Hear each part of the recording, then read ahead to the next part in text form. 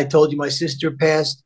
Her son, my nephew, passed 2 years ago, fentanyl overdose. So it is a family disease, and it just keeps going. And to your point, like I have a gentleman who actually works with us now, who he was 52 years old, and he was a heroin addict, and he was a heroin addict from his early 20s. I used to tell him, I used to say to him that next to Keith Richards, he was the longest living junkie in America, that kind of deal. And he's sober now for almost 14 years. But like you said, with the new stuff, it's almost like we become addicted to death. Are you ready for stories of resilience, triumph, and transformation? Well, you're in the right place. This is the Knocking Doors Down podcast, where we dive deep into the journeys of individuals who've overcome life's toughest challenges. I'm your host, Jason LaChance, certified addiction recovery coach, mental health and addiction recovery advocate. And through my recovery and mental health journey, I found I have a passion for speaking with people who have triumphed over their greatest tragedies. We uncover stories of facing great adversity to success, from addiction to recovery, from mental and physical illness to prosperity. That is what Knocking Doors Down is all about. And if this is your first time checking out Knocking Doors Down, hit that subscribe button on whatever audio podcast platform you're listening on. And if you're on YouTube, hit that subscribe button, leave a thumb up on the video as well as a comment, because not only do I see it, which I appreciate, but my guests do as well, and they appreciate it even more. And my guest on this episode is Brian McAlister, a transformational figure who emerged from a 20-year battle with addiction and alcoholism. Brian is not only a corporate leader and entrepreneur, he also wrote an Amazon #1 best-selling book, Full Recovery, as well as establishing the Full Recovery Wellness Center. He also introduced innovative solutions with Freedom 365 and My Mental Health, a mental health nonprofit to make treatment accessible to all. Brian and I dig into why he started a nonprofit helping others, also why he lives by the mantra of be yourself, everyone else is taken. We also discuss how the fentanyl crisis has impacted his family directly, why it's important daily to check your motivation for what you do. And Brian and I discuss how we have a lineage of addiction in our families and how this truly is a family disease, and so much more on this episode of Knocking Doors Down. Mr. Brian McAlister, thank you for joining me on Knocking Doors Down. Hey, it's a pleasure to be here. Hey, my pleasure. My pleasure. I'm always, gentlemen such as yourself and people in general, such as yourself, really motivate me. I mean, you've done so much amazing work through your recovery. And so, hey, I get to pick another indirect mentor. So this is all for me. That's it. Just pass it along with people have passed on to me. And that's really the whole deal, what it's all about. Absolutely. Giving it away to keep it. Absolutely. Well, I always like to start with gratitude. So 3 things you're grateful for today. Number 1 is I woke up with a clear head. I know what I did last night, and I know where I am right now. So that's a good start. Second is I have my lovely wife who got me on this tablet because my computer camera broke down this morning of all days. So I'm using her tablet. And number 3 is I'm here in the gorgeous Southwest, and life has been very good to me. I'm sober, I'm free, and I'm loved. Who's got it better than me? Yes, sir. Yes, sir. It's funny. I was talking with my partner. I was talking with her last night, and I said, it's really cool is it's a Super Bowl Sunday, and I'll be completely sober the next day. Yeah, what a concept. And thinking back to some of those Super Bowl Mondays, so to speak, where it was either calling in sick or trudging off to work and being probably an insufferable jerk the whole day. So yeah, I get it. No, it's all good. Got plenty to be grateful for. Yes, sir. Well, you've done so much amazing work. I mean, you got the book, Full Recovery, the Recovering Person's Guide to Unleashing Your Inner Power. I want to dig into that. But you also went down the process of nonprofit and really wanting to help people get into treatment and work the recovery process. At what point in your sobriety did that really come about? Well, that's a pretty recent adventure we've really taken off on. It started. My sister died of a heroin overdose back in the early 2000s, and that's when I've written 3 books. That's when I wrote the first one, because I had been sober at that time about 15 years, and my life had become like spectacular, beyond my wildest dreams. Success in many different genres, and when that happened, it made me step back and take a look at my life and what I was doing with it. At the time when I got sober, getting financially stable and getting my relationship with my family right, and all these other things. And I was lucky. This is what happened. I achieved all that. And then when she passed, it made me revisit that. So when I wrote the book, the first book, I got it. Really it was a director from Hollywood read it, called me and said, "Hey, I'd love to go through this program in your book." And I thought, well, I really can't put him up at the New Jersey Holiday Inn, but this guy wants to come back for a while. So what am I going to do? So I went out and I wanted purchasing an estate, because it was the time when the financial collapse had taken place. So I got this place really cheap, like a 100-acre mansion, the whole 9 yards. And I brought him back, and from there, it turned into a halfway house. From the halfway house, it turned into a licensed treatment facility. Then from there came, I had the opportunity to work with a lot of people, but so many people came in, when I'll just speak for myself, when I was out drinking and drugging, my finances weren't really that wonderful, and I didn't have the best health care or anything like that. So I used to see people like myself wander into my treatment center. We would help as many as we could, without, on the cuff, not charge them just to bring them in. But, it was a business. It had to stay open. It had to pay for itself. So I got this idea to come up with a virtual recovery system that we can give to anybody, regardless of their ability to pay. And that's really what we've done with My Mental Health, which is our nonprofit. Anybody can log into there, and it has a 28-day program. It has assessments, like the same assessments you can get in a treatment facility.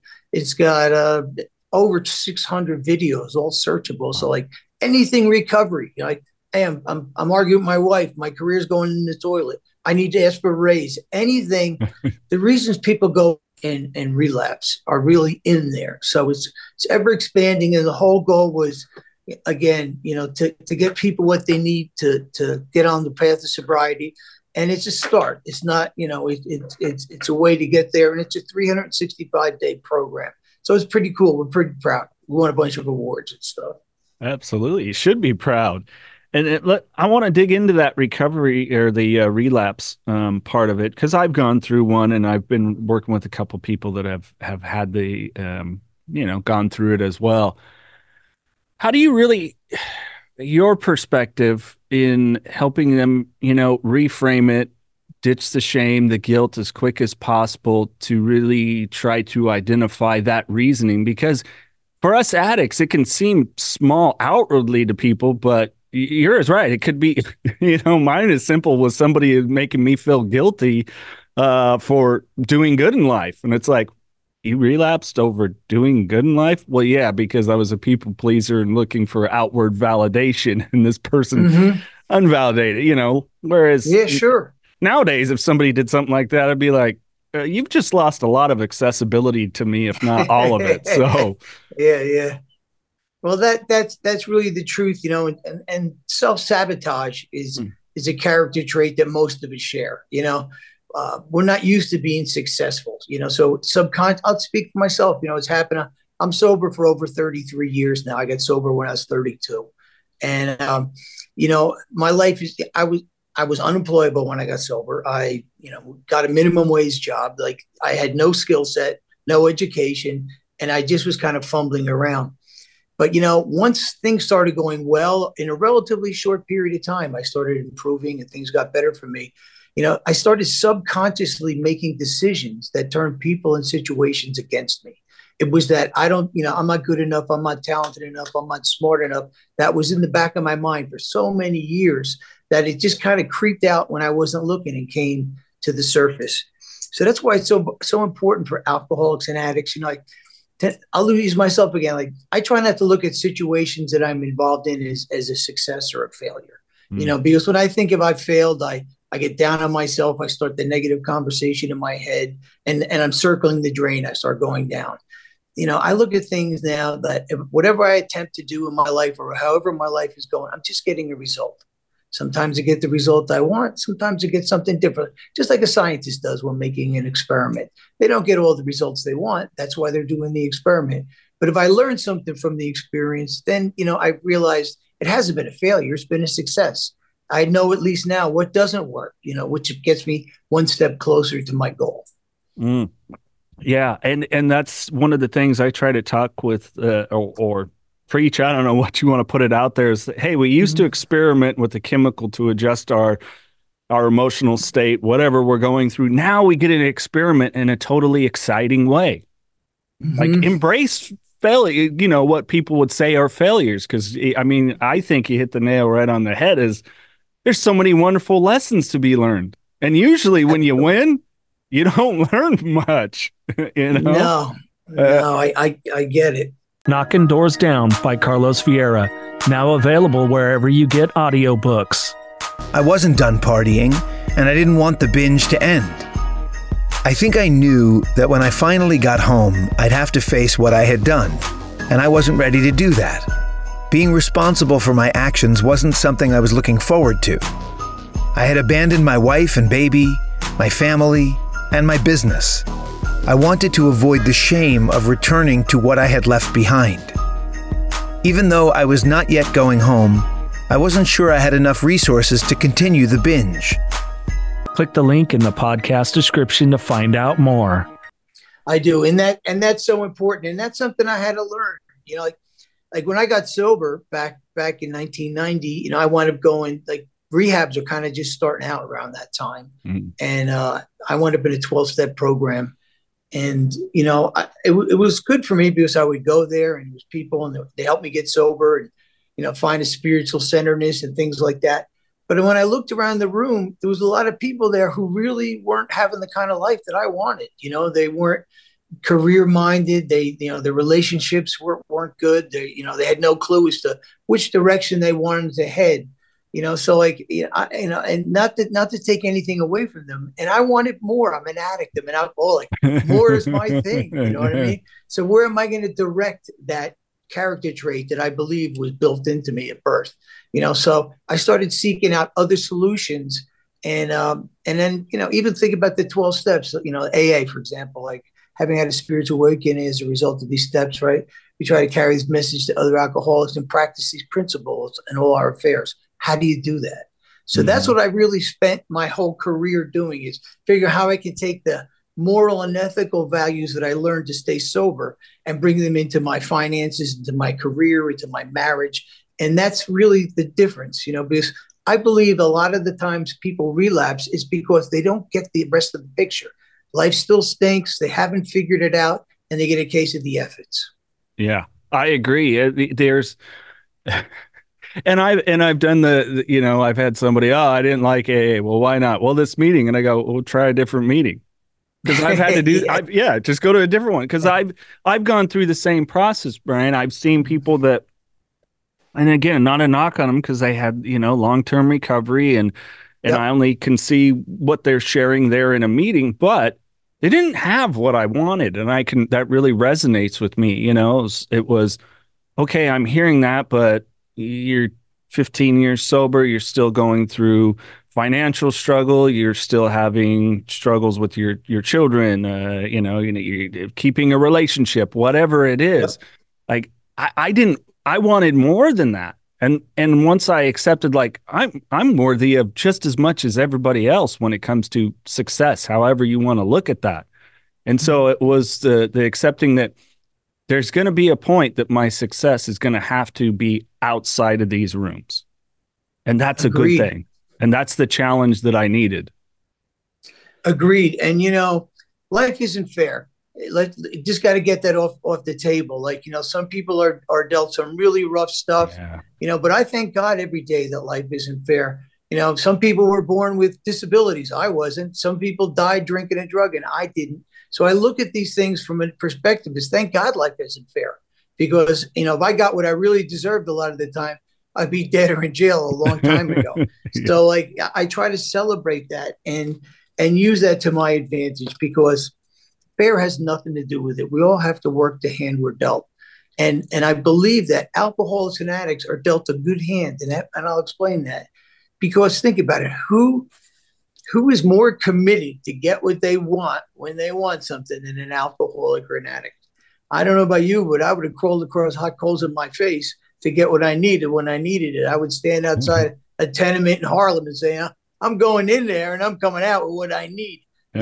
That's really a skill set when you can take that type of commitment and motivation that God built into me and point it in the right direction. Instead of pointing it to the gutter, point it up the mountaintop.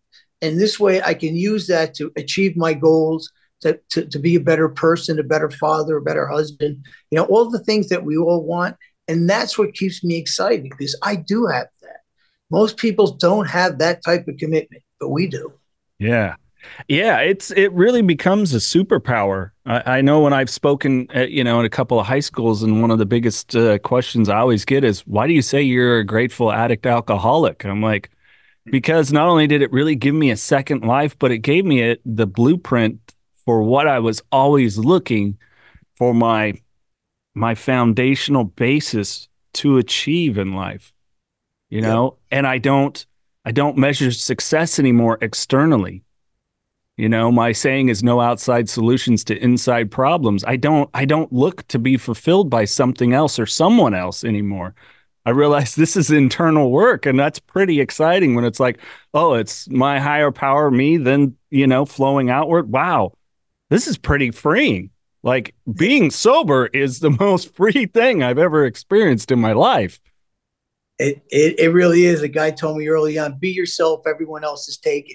And the deal was I was always trying to figure out who I mean, I've been in the business. I'm in recovery for many, many years.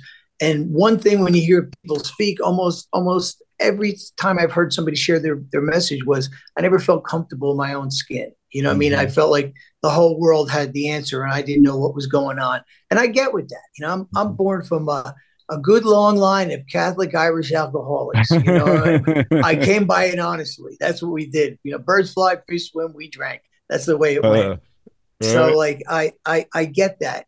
So the idea is I had to figure out, stop letting the world tell me who I was and figure out with the guidance of my higher power and people I trusted, people in long-term recovery, who I was, and what I was capable of with no limits.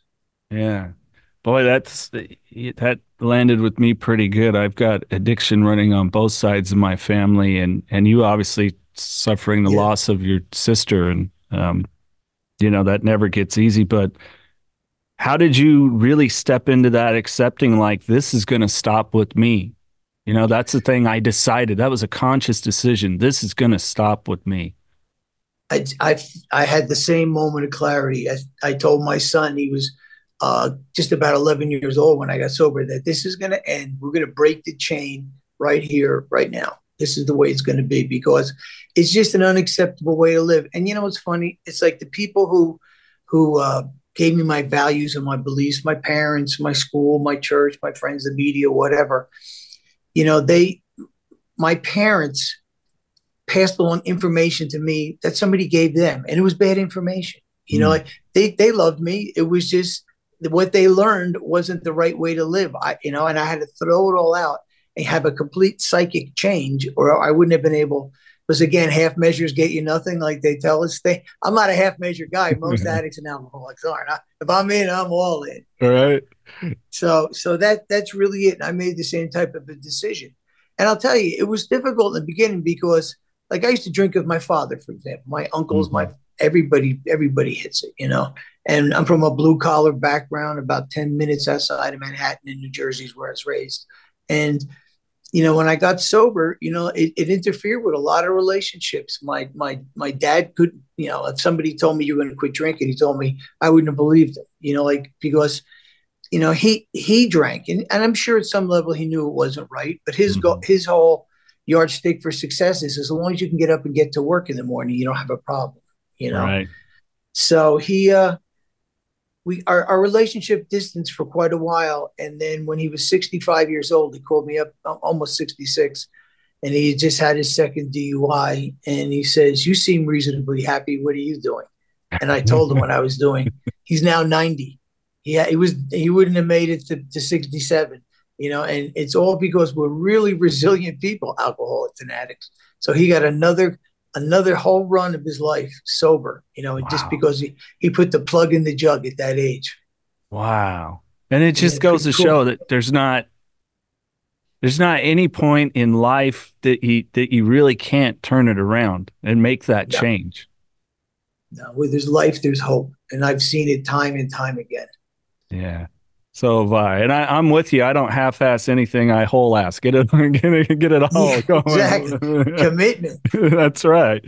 Oh, goodness. Let me ask you some questions, if you don't mind, about, Sure. what you're seeing with addiction now. Obviously, within the space that you've worked in. I mean, fentanyl changed the game and, shorten that thing. I mean, I don't mean to necessarily I've known opioid addicts or, heroin addicts. They had a 30-year run before they got sober. But, fentanyl, we don't have that time. No, it's really crazy. I told you my sister passed. Her son, my nephew, passed 2 years ago, fentanyl overdose. So it is a family disease, and it just keeps going. And to your point, like I have a gentleman who actually works with us now, who he was 52 years old, and he was a heroin addict, and he was a heroin addict from his early 20s. And I used to tell him, I used to say to him that next to Keith Richards, he was the longest living junkie in America, that kind of deal. And he's sober now for almost 14 years. But like you said, with the new stuff, it's almost like we become addicted to death, Yeah. because we know what's happening. I mean, we know what the chances are, but it's easy to say it's going to happen to somebody else. And I also look at the end of my run that when I finally got sober, I was praying for the end. Make that open for the end, because I didn't even believe in a God or a higher power at that time. And I just was, please, kill me or cure me time. And that's where it was. So it's a whole different animal. And a lot of these young folks that, even in high school and stuff like that, when I started, um, they don't get an opportunity to have that moment of clarity you and I have had, Hmm. and it's, I don't know what the answer is. I really, what the answer is?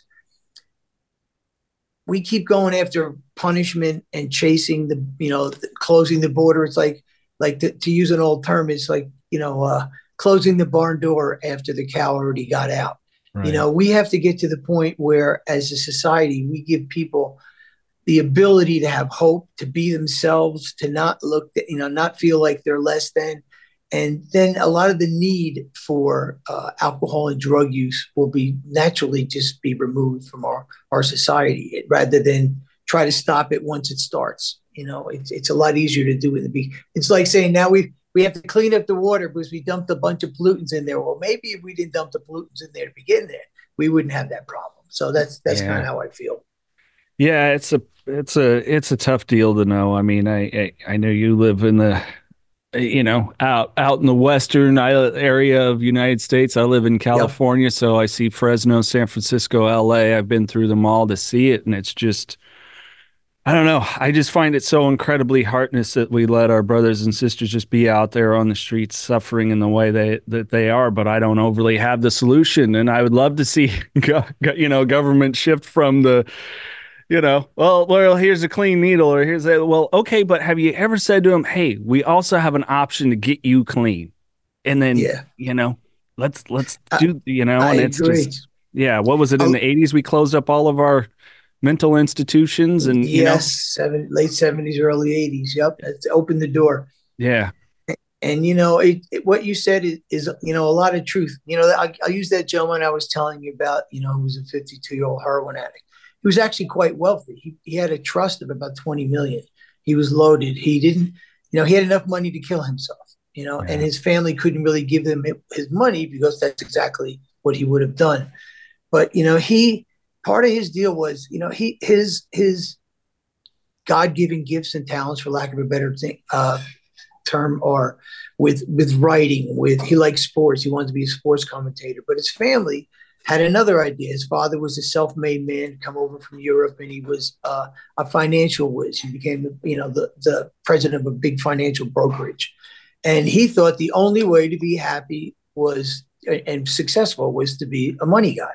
So he keeps stuffing this guy into an uncomfortable fit, square peg, round hole.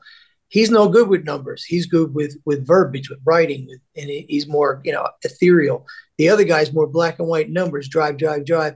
So like part of our program, a big part of what we do, even on our free mental health app, is we give people the right questions. What are your gifts? What are your desires? What are your dreams? So we draw that out. We don't have them rewrite anything. It was already built into them what they're like. I don't know. I have puppies.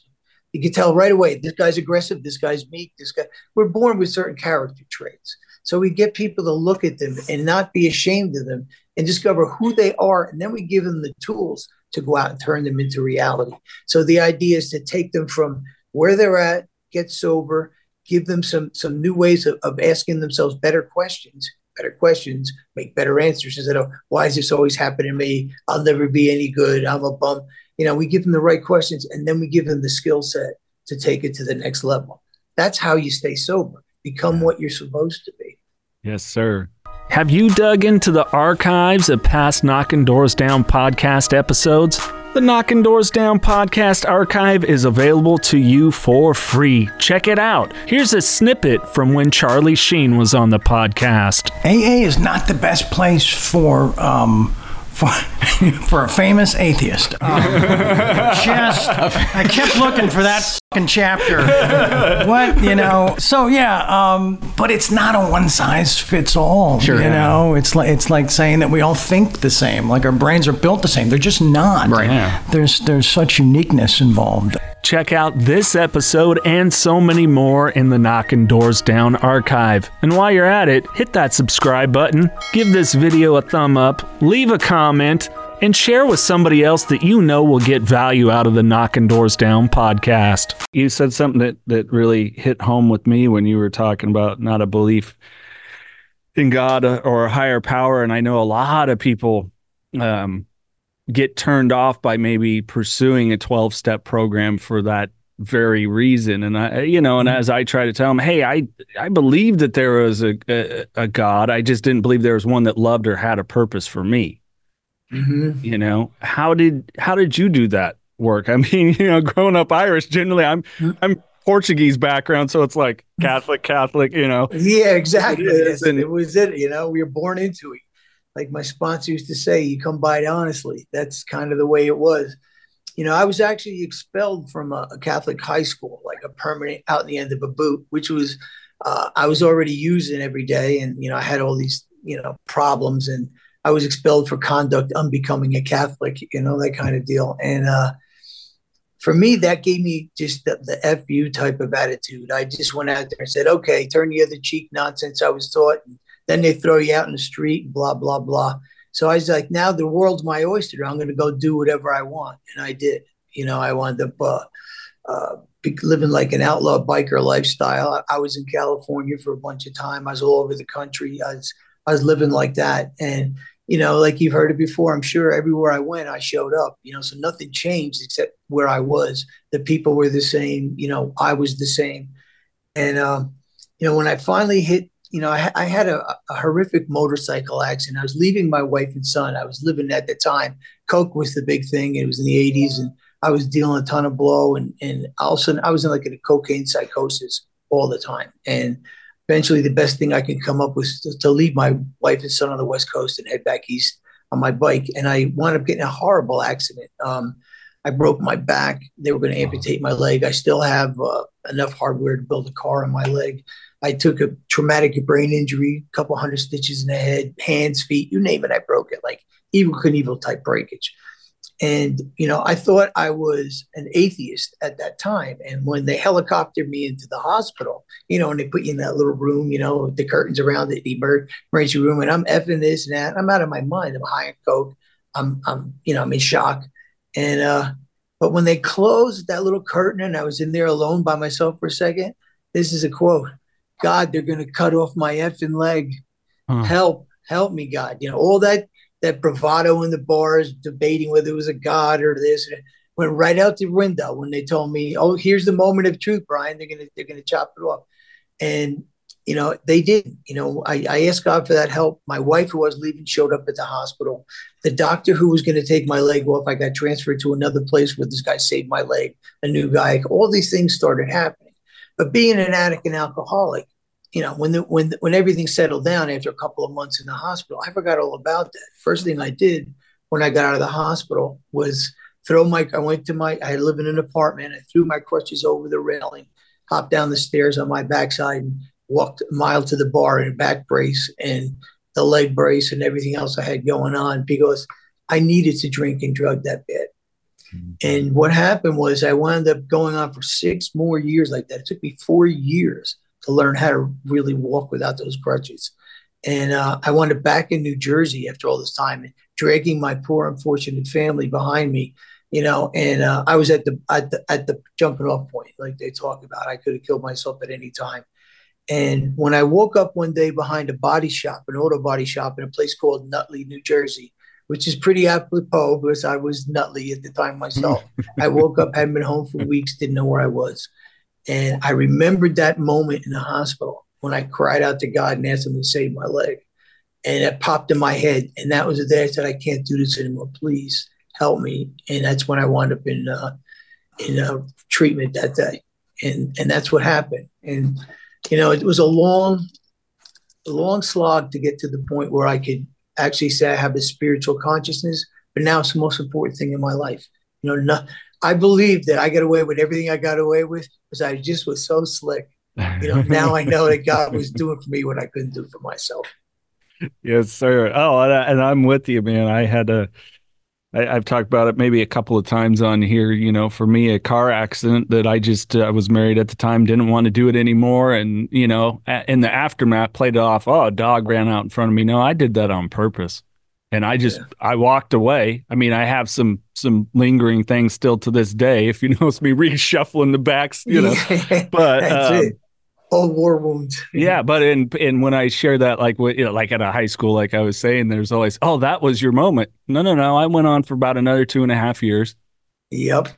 Yeah. Yep. When there's no other answer, like if it had been any other way, I just couldn't take it, but it turned into be the biggest gift of my life, Yes, and that's it. And that accident was the biggest gift of my life because if I had not had that horrific scene to draw on, when that moment of clarity finally popped in my head, I probably wouldn't have gotten it. But I remembered like I did that once and it happened and I got saved. And what's nice about spirituality is it's constantly growing and changing. It's in constant flux. As my experiences change, my understanding increases. My understanding of spirituality grows and changes, which is really kind of neat.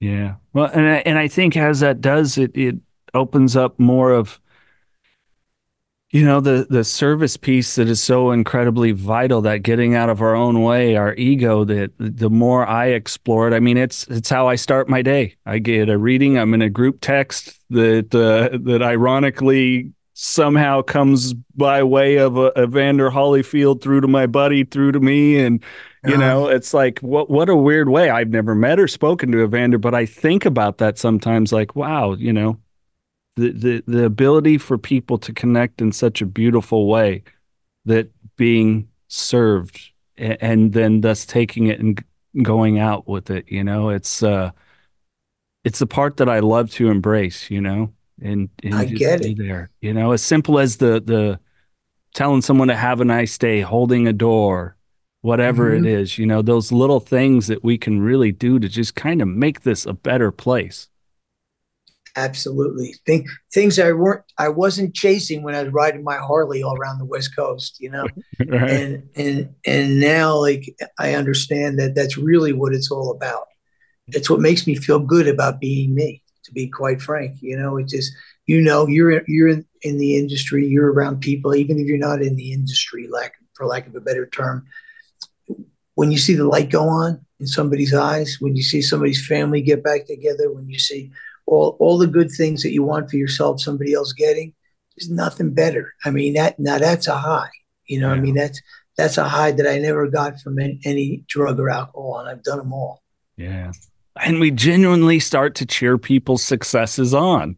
Absolutely. That's such a wonderful place to be in life, where if somebody has a slip up, a failure or whatever, you don't slam them, use it to control or whatever it is. And at the same stroke, you cheer on the successes in a way you never did before. Absolutely. When I was using, it's funny because now being sober a long time, my original sponsor in AA used to tell me, check your motivation. Check your motivation. You're very manipulative. You better look at, what I mean? And I didn't even realize it. I thought it was just a survival tool. That's what I did to get by. Everybody did it, and the hardest thing I did was when I did work the steps, originally, when I did the fourth and fifth step, I wasn't going to do that. It was like, the last thing I was going to do was tell you all my stuff because you'd use it against me, is my thoughts. So everything I had learned, I was raised and I was told this over and over again, never tell on yourself. Your friends won't trust you. Never, you keep it, you never tell it, and nothing leaves the house and all that kind of stuff. And then I come into this lifestyle and they tell me to get sober, I got to tell them myself. And it was a big hurdle. It really was a big hurdle. Well worth it, yes, worth sir. it. So again, just a lot of stuff I was taught by people who did care about me. They learned the same bad information from somebody who cared about them. They were just passing it through to me. So we talked earlier how to break the chain, do something different. Yeah. Do you mind me asking you about the rebuilding process with the family? Because it's one of the hugest concerns when someone starts recovery. I'll tell them, hey, the dynamic and families. I had a friend recently, a sister-in-law, and went into treatment. I'm like, some of the dynamic stuff is going to have to change. The having the wine at the gatherings or the holidays or whatever, some of that stuff's going to have to go away. Maybe not permanently, but for some time. If you're really going to support your loved one in this process, how did the missus, and maybe what is some of the work she did, because she had the biker riding husband that was a nutcase out there all the time. Then here it is, he comes back, and you start to go through that spiritual shift. I mean, it's going to change the family dynamic hugely. Absolutely. And I can say that I'm really blessed. I'm married to the same woman for 46 years. So we were kids, we jumped up, we took off and we lived, we lived in a camper, we lived in a tent, we lived off the bike, we just, it was a different time. And when we came back to Jersey, she made a decision that this can't be right. This can't be normal, and she started seeking options for herself. She actually went and talked to a therapist, and then she wound up going to Al-Anon. And I hear people put down Al-Anon and stuff all the time. I'm a huge fan because it not only saved my marriage, it saved my life. Because when she started to change and I was still using and acting the exact same way as I always did, I pushed the button, I didn't get the same reaction. What I mean? It changed the whole dynamic of our relationship.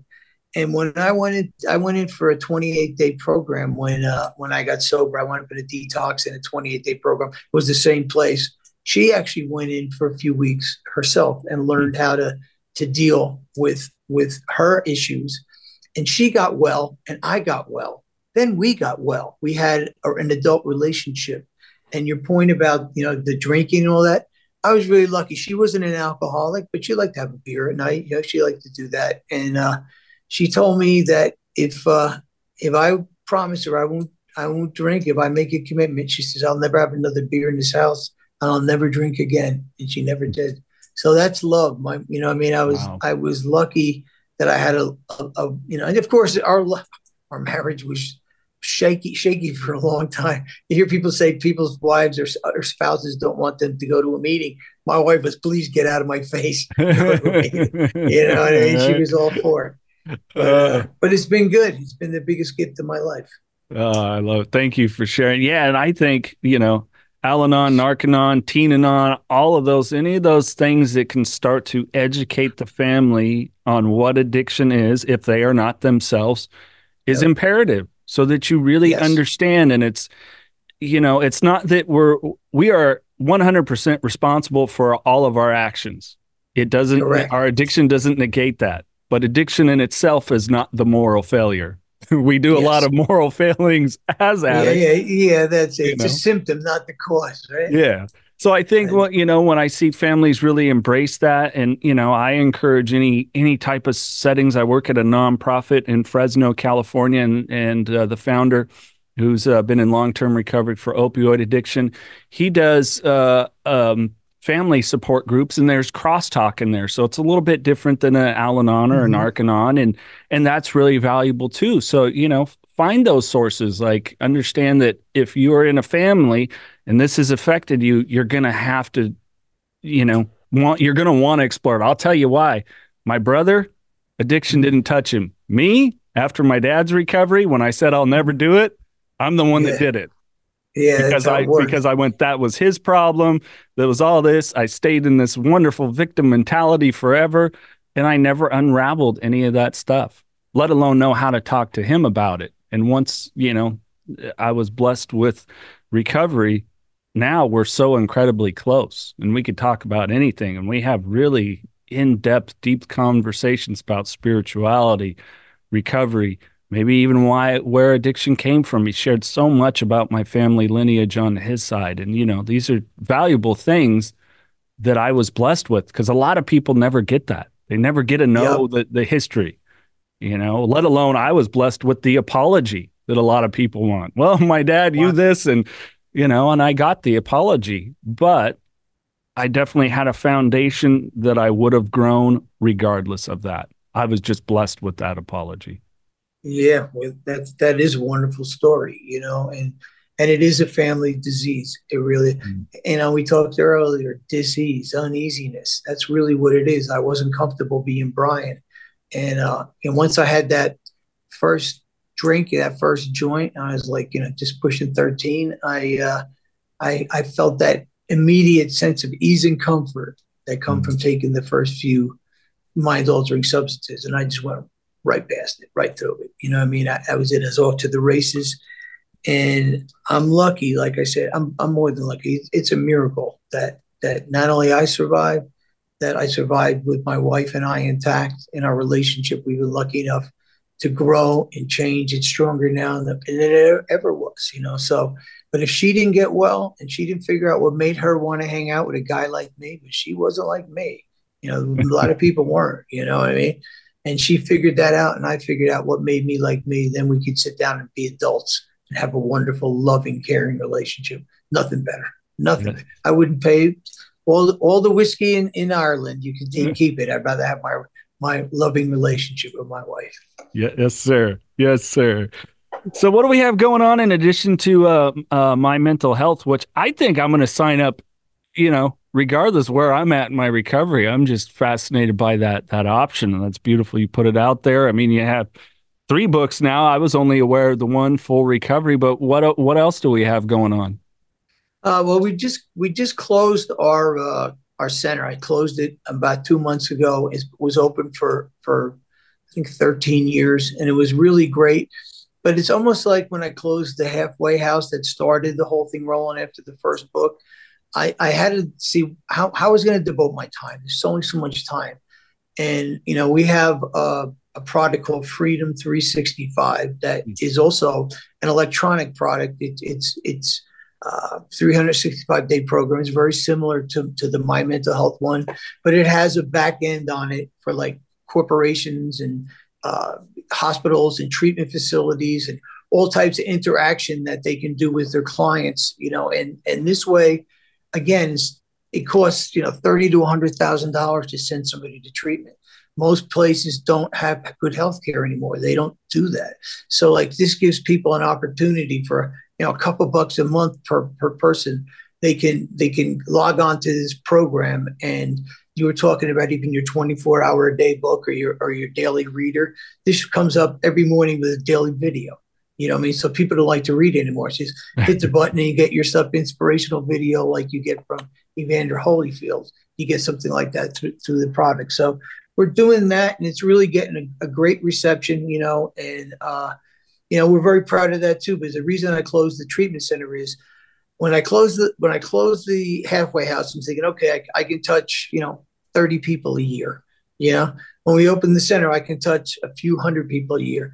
In the last couple of months, we've touched 10,000 people on this product. You know what I mean? So the idea is, how can we help more people and make it accessible, less money, more information. And we just did a release with that for PTSD too, because 40% of the people who suffer from substance use disorder have PTSD. So now we have the PTSD program where we include in there for no extra cost or anything. And the idea is, because it's digital, we could just keep expanding it, put more and more and more information out there that people could reach that I would never get a chance to talk to. So it's kind of a cool way of doing it. And that's the whole goal, to be a service, to try to help as many people as we can avoid, the pitfalls of fentanyl and an early grave, and just get it out there and just know that good things will come back our way. It always does. Yes, sir. Well, I'll put all those links in the podcast description so anybody watching or listening can inquire more. And I'm going to dig into it. I'll keep in touch with you. I'll get back to you, Cool. let you know what I think. I'm excited about that offering, because that really is the beauty side of technology that is out there, because there's a whole lot of pitfalls. Oh, yeah, goodness. You ain't kidding. We haven't even got into that. Yeah, no, I'm right. I'm not a big, I know we're talking here, and when COVID was going on, I went to Zoom 12-step meetings, because that was what I had to do. But I had nothing like two people sitting down in a room, and that energy that goes back and forth, or with the group, trying to come up with solutions and spiritual solutions to our common problems. Yes, sir. Absolutely. All right. We're going to jump into some fun, random questions, Brian. As the British would say, these are for shizzies and giggies, Okay. So we'll just have fun with them. If you could have one superpower, what would it be and why? Wow. One superpower, huh? I would be able, gosh, I'm not a big superpower guy, to be quite honest. I think that if I have one superpower, it would be the ability to have people be comfortable in their own skin. And the reason is, it was the key to success, a long-term recovery for me, was to discover, what I was supposed to be. There was things built into me that I just was afraid. It was fear, overcoming fear, Marcus Aurelius, the Roman emperor, said, it's not death that a man should fear. He should fear never beginning to live. And when I was stuck in my addiction, I was a 32-year-old, 15-year-old juvenile delinquent in the way I acted to life. Yep. Oh, yeah. I wasn't living. Oh, yeah. That resonates with me a lot, for sure. Dinner with any one person, living or not, who would it be? I would have to say Bill Wilson, just because I owe him my life. If he didn't come up with the 12-step, every other 12-step program that there is out there came off of his experience and commitment to helping people get sober. I never would have got sober myself. So I owe the man a debt I can never pay. All I could do is give it away like somebody gave it to me. Yeah. I've never, ironically, for talking with so many people in recovery, no one has said that. Really? Yeah. I said, I know, I pray for him. Thank you, God. Thank you, God. I didn't have to figure out. There's to be a lot of people who didn't get it. That's for sure. Oh, I've seen the impact just in my own family and other loved ones. If a movie was made about you, what genre would you want it to be, and who would you want to play you? Adult you. Adult me, huh? Well, I would say, what genre? I would think it would be, if it was my young life, it would be a thriller. And it's unfortunate that Bruce Willis isn't doing well, but I'd say Bruce Willis, another Irish bald guy. So yeah, that could have been it. But it's funny because as a young man, I left home at 17, and I wound up, after I got kicked out of school, I wound up traveling the country, and I moved in with two guys back from Vietnam.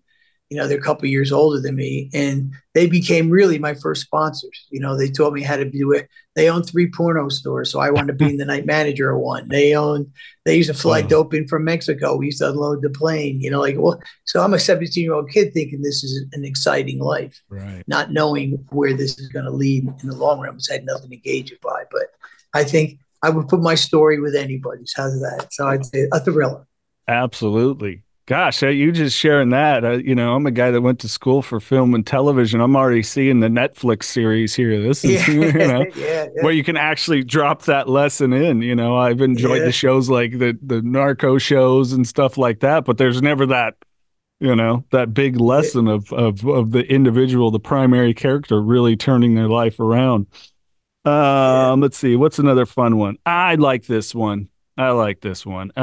You're on a deserted island. You have one movie and one artist's greatest hits, one music artist's greatest hits. What would they be?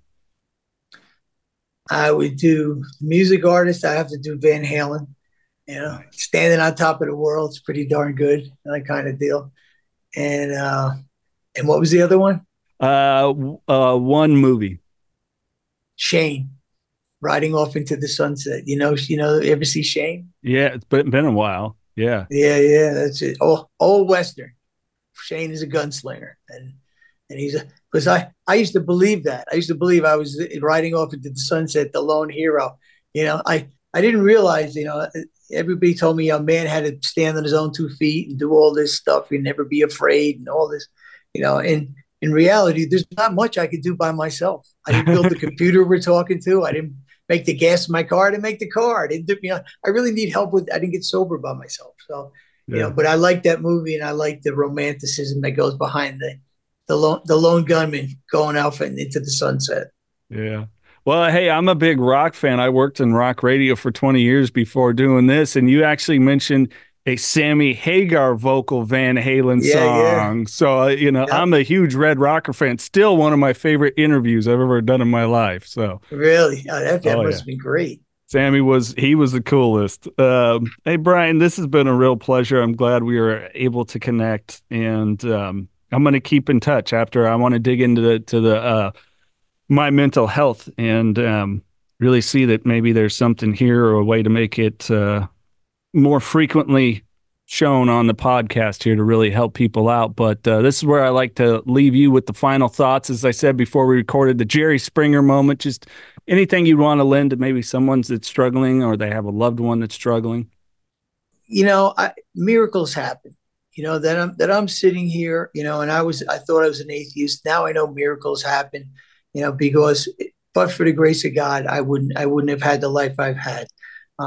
I know the whole dark side of life. I lived it, and I've got this side of life. And I can tell you, this is much better. It's much easier on me. And anybody can have this. It's really as simple as finding somebody who already has experienced what you're trying to accomplish. Do what they did, and you'll get what they got. If you want to look at what I did, you can go to my mental health, and it will give you some backgrounds on what 30 years of self discovery and staying sober and living life to the fullest really is. And that's pretty much it. Anybody who wants to reach out to me, you can reach out to me through you or through my mental health. And I wish everybody a sober day. Awesome. Thank you, good sir. And on that note, remember, no outside solutions to inside problems. Keep knocking doors down.